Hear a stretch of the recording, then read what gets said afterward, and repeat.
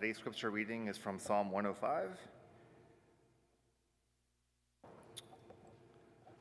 Psalm 105. Give praise to the Lord, call on his name, make known among the nations what he has done. Sing of him, sing his praises, tell of all his wonderful acts. Glory in his holy name, let the hearts of those who seek the Lord rejoice. Look to the Lord and his strength, seek his face always. Remember the wonders he has done, his miracles, and the judgments he pronounced. You, his servants, the descendants of Abraham, his chosen ones, the children of Jacob. He is the Lord our God. His judgments are in all the earth. He remembers his covenant forever, the promise he made for 1,000 generations.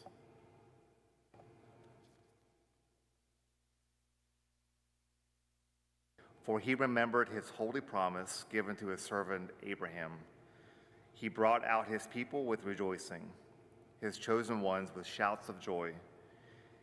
He gave them the lands of the nations, and they fell heir to what others had toiled for, that they might keep his precepts and observe his laws. Praise the Lord.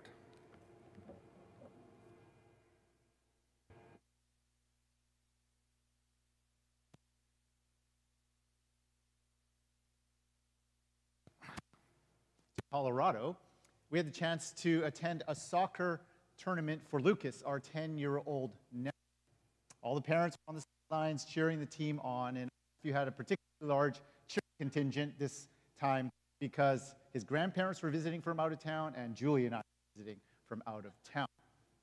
Now, having coached my son Evan, his soccer team for like at least 5 years, I know that parents can either be very sidelines or, let me put it this way, not that supportive on the sidelines towards the team morale.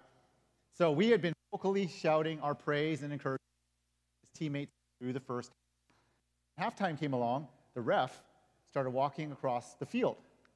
He started walking across to the parents on our sidelines. He started walking towards Jonathan, Lucas's dad, and me, who were sitting next to one another. He's got a stern face on his, expression on his face. He walks right up to Jonathan. And you know the feeling when you get police lights in your rearview mirror and they pull up on your bumper and you're wondering, what did I do wrong? That's what was pretty much the feeling. And he goes with an absolutely stern face. Parent of the Year of the Game Award. Great job for positive reinforcement. And then he breaks into a smile. Second, because he thought he was in trouble, but he was actually getting praised. He was getting praised, in fact, for his praise. There's the power in praise. In our summer sermon series, we've been in the Psalms, learning how the Psalms help our hearts to sing. In today's selection from the lectionary readings, we come to Psalm 105 and explore this power of praise. So we're going to do that in 3 movements, kind of as usual. Praising the name. 2, praises medium. And 3, praises purpose. So the power of praise can be found in praising the name, praises medium, and praises purpose. Now, if you were here with us last week, you might recall our exploration into the name of God in Hebrew. In our English translations, there was to Lord, that's capitalized, capital L-O-R-D. In the Hebrew, it's actually referring to the which is Yahweh, suggested to us at the opening of the service. And so version of Psalm 105 displayed on the screen to highlight these differences. See, when our Jewish friends come across this name, rather than allow the name Yahweh, they simply speak it out as the name, or Adonai, which in English is that tradition, at least in written,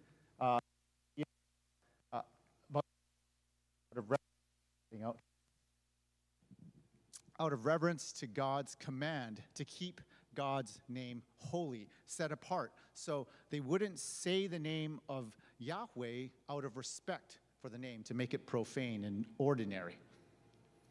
So that tradition of referring to that name as Lord came about to be translated in our English translations. So knowing now that Scripture is full of references to God's name, there's multiple instances in this psalm alone, we can come to appreciate how personal, how relational the God of Scripture is.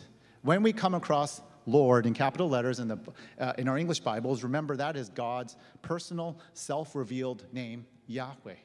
So what does it mean to praise the name of Yahweh?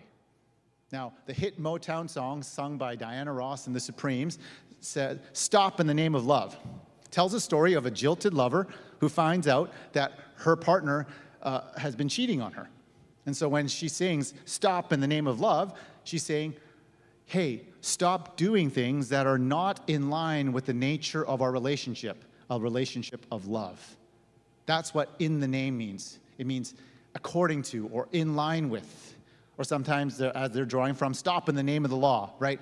According to the authority of whatever you're referring to. So when it comes to the name of the living God, revealed in Scripture, what are we to make of these multiple references to praise the name of Yahweh? So the question for us is, how often are we praising according to who Yahweh is? Or how often are we not doing that? Now, perhaps one way is to remind ourselves of the character of Yahweh through God's actions in the past. And though we didn't read the entire psalm, it's like 45 verses long. From verse 5 to 42 is actually recalling God's faithfulness to the people of Israel in history, looking at their leaving Exodus, slavery under the Egyptians, and entrance into the promised land of Israel, Palestine. For the psalmist and the worshipers, these are actions to recall God's actions in the past was more than just a storytelling practice. It was more than just a positive mindfulness exercise. You see, in the ancient Near East, where religions were dominated by this belief in magic and in cultic practices that would invoke divine power, the act of retelling this past and recalling and remembering was literally an invocation to the gods to unleash that same power in the present, whether it was good or bad. It brought the past events into the present, saying, you did this in the past, whatever God you're worshiping, so come and do that right now in our life now. To call on the name of a God by recalling the past was to invoke their power and presence and the authority now. But what does it mean for a worshiper of a living God of Scripture? The emphasis is slightly different. Invoking the name of Yahweh and remembering Yahweh and his acts in history would have confronted the worshiper with the immediate presence of the living God, much like Moses encountering God at the burning bush. And that encounter would invite a response of faith. So when we praise the name, when we recall the name Yahweh, that is not just a healthy mindfulness exercise. It's not just good storytelling, but it's an opportunity to meet with the living God of the universe now. And other psalms seem to support this sentiment. When psalms say, I have met you in the sanctuary. See, in remembering God in worship, it's an act of faith that says, I trust you, God, and that you are coming to meet us and to speak to us and to change us as we gather in worship. Now, not just to previous generations. But you might ask, well, we don't really identify with these stories of deliverance from slavery or entering into a promised land. It's hard work to translate all these ancient cultures into our present-day psycho-emotional, relational experiences in need of salvation and healing and deliverance. But the thing is, you don't have to be a pastor or a scholar or a psychotherapist to do that work. We can simply be encouraged by the psalm or other psalms that say, when we call on the name of the Lord, when we proclaim Yahweh as the great I am, we have an opportunity to encounter the presence and reality of God in our midst now. That's why we sing. That's why we pray. That's why we gather at the table. Now, the danger of this is thinking that the more we proclaim God's name, the more of God's presence will come. But that's just religious babbling. That's kind of going back to cultic magic practices of the ancient religions. Instead, when we declare praise of Yahweh, we are saying, God, we're directing our hearts, our minds, our entire beings to attend to your presence with us right now. So praising the name of Yahweh is more than just reaffirming the identity of the God that we worship. Saying the name and praising Jesus is attending to his presence amongst us right now. It's about encountering the living God. And if we understand praise of God in this way, the next question might be, well, how are we to respond? Thankfully, this psalm gives us some direction in that. The psalm is full of action words wrapped up in these in the expressions. Give praise, proclaim, make known. That's verse 1 alone. Verse 2, sing to him, sing praise, tell. Verse 3, glory in his holy name. Seek the Lord, rejoice. Verse 4, look to the Lord, seek his face. Verse 5, remember. See a pattern here? If you've been a Jesus follower for a while, it's easy to think, well, I believe in all those things. I do all those things in my life. But this morning, just pause for a moment. Slow that down. Consider, what do you do? How do you express all of those things? How do you give praise and proclaim and tell? With your mouth. With your expressions. How do we seek and how do we look to with our eyes? How do we glory and rejoice and seek? That happens in our hearts. How do we remember and glory? We do that in our minds as we reflect and meditate. If you think about the kind of praise that is being described here, it involves our entire being. It is embodied worship, to put it another way. It involves our hearts, our minds, and our bodies. The medium for our praise is y'all. The medium for our praise is all of our emotions, all of our desires. It's all of our thoughts and meditations and all of our physical being. That's why we find descriptions in other psalms saying, sing, dance, clap, lift up your hands, bow down. It's why we hear psalms like Psalm 19, verse 14, that says, may the words of my mouth and the meditations of my heart be pleasing to you, O Lord. May the words, how are words formed in your mind? How are they expressed with your mouth? Meditations are formed in your mind and reflected in your heart. It's whole being worship and praise. It's all of our lives. That's praising the name. So with that in mind, I invite you to consider how your expressions of praise involve your entire being.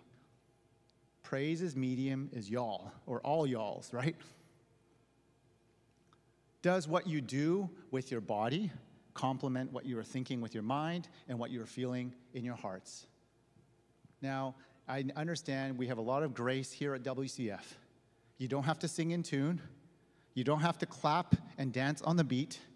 You don't have to dress a certain way as we come to church to worship. You don't have to think exactly the same as the person that you're sitting next to as you're participating in worship. You can sit, you can stand, you can lift up your hands, you can kneel, you can bow down.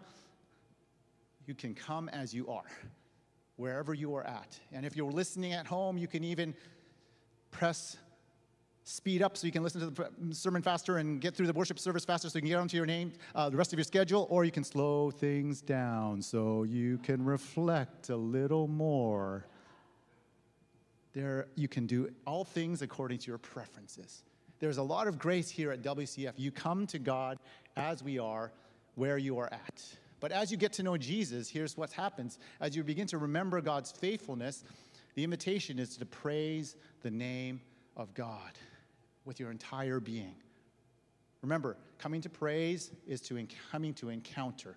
And remember that God is here meeting with you, ready to love you and to show you more of God's character and activity in the world. And so the medium for us is our beings. That's the posture that we come before God with all of our lives. So we need one another.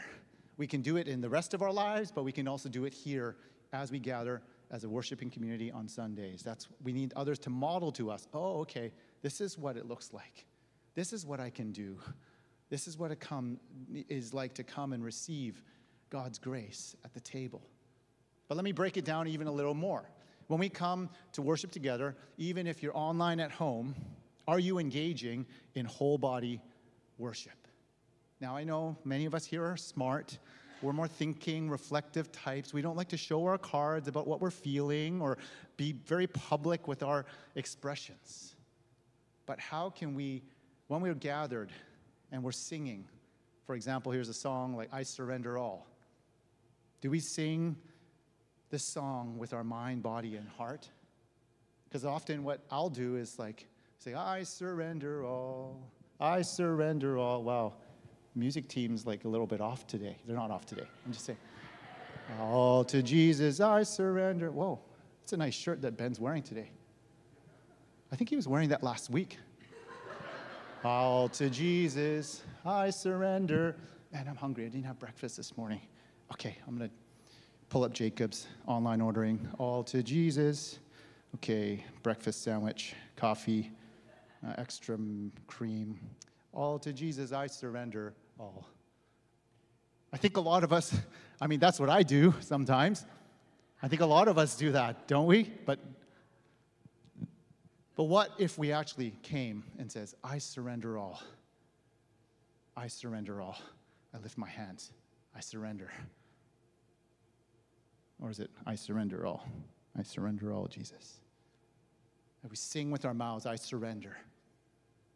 What thoughts are going through my mind that are really hard to trust Jesus with? And you surrender that. What are the things in your heart, those things that you've been carrying, saying, I'm not sure if God is really good. I don't know if God really loves me, but I surrender to you because you're here and I'm meeting you, Jesus. That perhaps might be an indication of surrender, of whole-bodied worship. See, that's entrusting ourselves to God's care and love. Here's one more exercise to consider. We almost every time we come to the table, we recite the Lord's Prayer. And we found that helpful, and I've found this helpful. I don't do it all the time when we're at church, but we can. And we can do it today if you like. So I'm going to invite you to stand, okay? And there's this helpful guide on the screen, okay? It was discovered by archaeologists in the browser history of the 2010s of some computer. On some computer here. It's actually been passed down through generations from Jesus' time. Okay, this is the official non-denominational worship expression guide. You can use it as, okay, so when we say the Lord's Prayer, we're going, Our Father, who art in heaven. It's touchdown, okay, according to this guide. Our Father. Hands kind of like this. But when we say that, what are we doing? We're saying, like a child reaching out to their parent, Daddy, Mommy, pick me up. I need to be cared for. I need a hug. Our Father who art in heaven. This is hard to do with a microphone in my hand. Hallowed be your name. Hallowed be your name. And then we do the flat screen TV. Carry the flat screen TV. This is really hard to do. Okay. Flat screen TV. Sometimes wide, a big screen TV. Art, your kingdom come. Your will be done on earth as it is in heaven. Right? We're saying, here is the world that I live, here is what I see, but this is yours, God. Give us this day our daily bread. Very big. If you want, use a little faucet, right? Say, God, I need this. Provide for me. Forgive us our trespasses. What's going on in our heart? We need to trust this is what the goalpost and heartburn, goalpost and heartburn. My transgressions have given you heartburn. So I don't really want to. Forgive us our trespasses as we forgive those who trespass against us. Lead us not into temptation,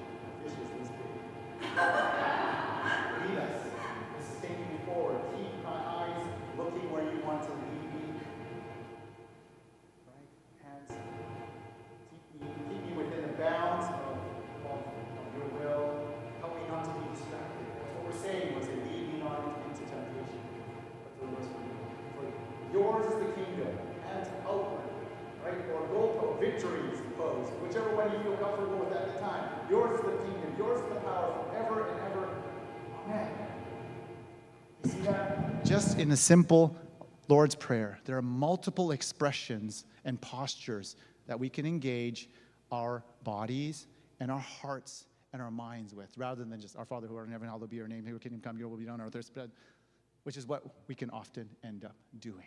You can be seated now. Thank you for doing that together. You see, if the living God really is who God says he is, and he shows up in the midst of our worship, then the appropriate response is praise with our entire being, mind, heart, and body. But the question is what's this all for? What is our praise for? You know, our final movement gives us a clue to praise's purpose. The quick and easy answer, I think if you've been around church, you say, why do we praise God? Well, to glorify God, right? That's a Sunday school Bible, solid Bible answer. You know, to glorify God means to make known, to make more significant. That's what the Psalms open with. Give praise to Yahweh. Proclaim Yahweh's name. Glory in his holy name. And we've been making the case that to praise the name is to make as much of God in your lives as you are able to with your entire being. But what's the purpose of this entire being embodied praise? The final verses of the psalm give us a clue. After recalling all that God has done for the people of Israel, getting them out of slavery in Egypt, leading them into the promised land, inheriting something that they did not work for. That's what the final verses say. What does it say? What's the purpose of it? It says, that you might live a happy and successful life? No. That you might live your full selves. That you might become rich and successful. Or maybe you're a little humble. That I might have a healthy family and an affordable home. No, it says that they might keep his precepts and observe his laws. That's the purpose of praise. If you think about it, that's certainly kind of a weird conclusion. It's not expected. And read with our contemporary, self-determined, individualistic instincts, it seems kind of authoritarian and contrary to our perception of a loving God. What's the deal with this? Following the arc of the Psalms, okay, praise God, praise the name, remember God is here, remember God's action and character, praise God with your entire being, give, tell, seek, remember, so that you can obey God. That's what it's saying, right? Yeah, that's how we often respond with the big laugh. Yeah, right, God. Sure, that's certainly convenient for you, God. Get all the glory, get all the praise, and get a bunch of robot servants to do your will. Sounds like a good gig for God, doesn't it? But that response actually betrays something about us more than about God. It betrays something more about our character than about God's character. So if we go back to the first point, Yahweh, the great I am. The psalm is an invitation to praise Yahweh, the living God of Scripture, who's the creator of the universe, the one who makes promises, the one who keeps all of God's promises, the one who is powerful, the one who is good, the one who is above all, and most of all, the one who reveals not only the name of Yahweh to Moses and the Israelites, but reveals his very own character most fully, most clearly in the person and work of Jesus Christ. See, in the life, death, and resurrection of Jesus, we come to see the very character of Yahweh that is grounded in love for all of humanity, for all of creation. And because Jesus came to redeem and renew it all, Jesus comes to turn our hearts, and what the prophet Ezekiel says, turn our hearts of stone into hearts of flesh, hearts that are hard into hearts that are soft towards God and towards others. And God does this to make us and to form us into the very likeness of Yahweh in Christ. The purpose of our praise is to form us into the people that reflect God's very own character of love and other-centered living. For the psalmist, that purpose was expressed because what they knew was God giving the law of Moses to Moses and the Israelites and obeying that law But the whole purpose of the Old Testament is to say, you can't do it.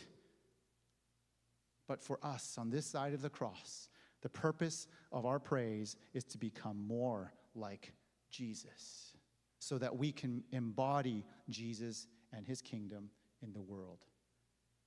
The Apostle Peter says it similarly in 1 Peter 2, verse 9. He says, for you are a chosen people, a holy nation, a royal priesthood, God's special possession. That's who you are in Christ. That's your identity. Why? That you might declare the praises of him who has called you out of darkness and into his marvelous light. Using language that would be familiar to the descendants of Abraham, Peter reframes the purpose of our praise in light of Christ's life, death, and resurrection. Rather than what the psalmist says, that you might obey his precepts and keep his laws, he says, that you might declare the praises of him, that's Jesus, who took you out of darkness and into wonderful light. It's the same sentiment expressed in this psalm, just with different language. Glory, proclaim, make, tell, seek, remember. All of these action words are wrapped up in their identity as God's special people in Christ, so that we might declare the praises of him. If you've been kind of following along, you might think, well, this kind of sounds like circular logic to me. And you're right, it is. Okay, praise the name of Jesus, get to know Jesus, and then become more like Jesus. Praise Jesus with all of our being so that we become more obedient to Jesus. So we become more like Jesus in our lives. And you're right, it is circular. Because if God is eternal, if God is infinite, then there is an eternity for us to know the depths of God's character, of God's love, and activity in the world. And that process of knowing and praising the name of Jesus reveals more of Jesus for us to know, and more, in a sense, of our lives to be formed by Jesus. So the purpose of our praise is to become like the one we praise, which is really how we become the people that God has created us to be. That is the power of praise. It may be so in our lives here at WCF, for our joy and for making the name of Yahweh known. Amen.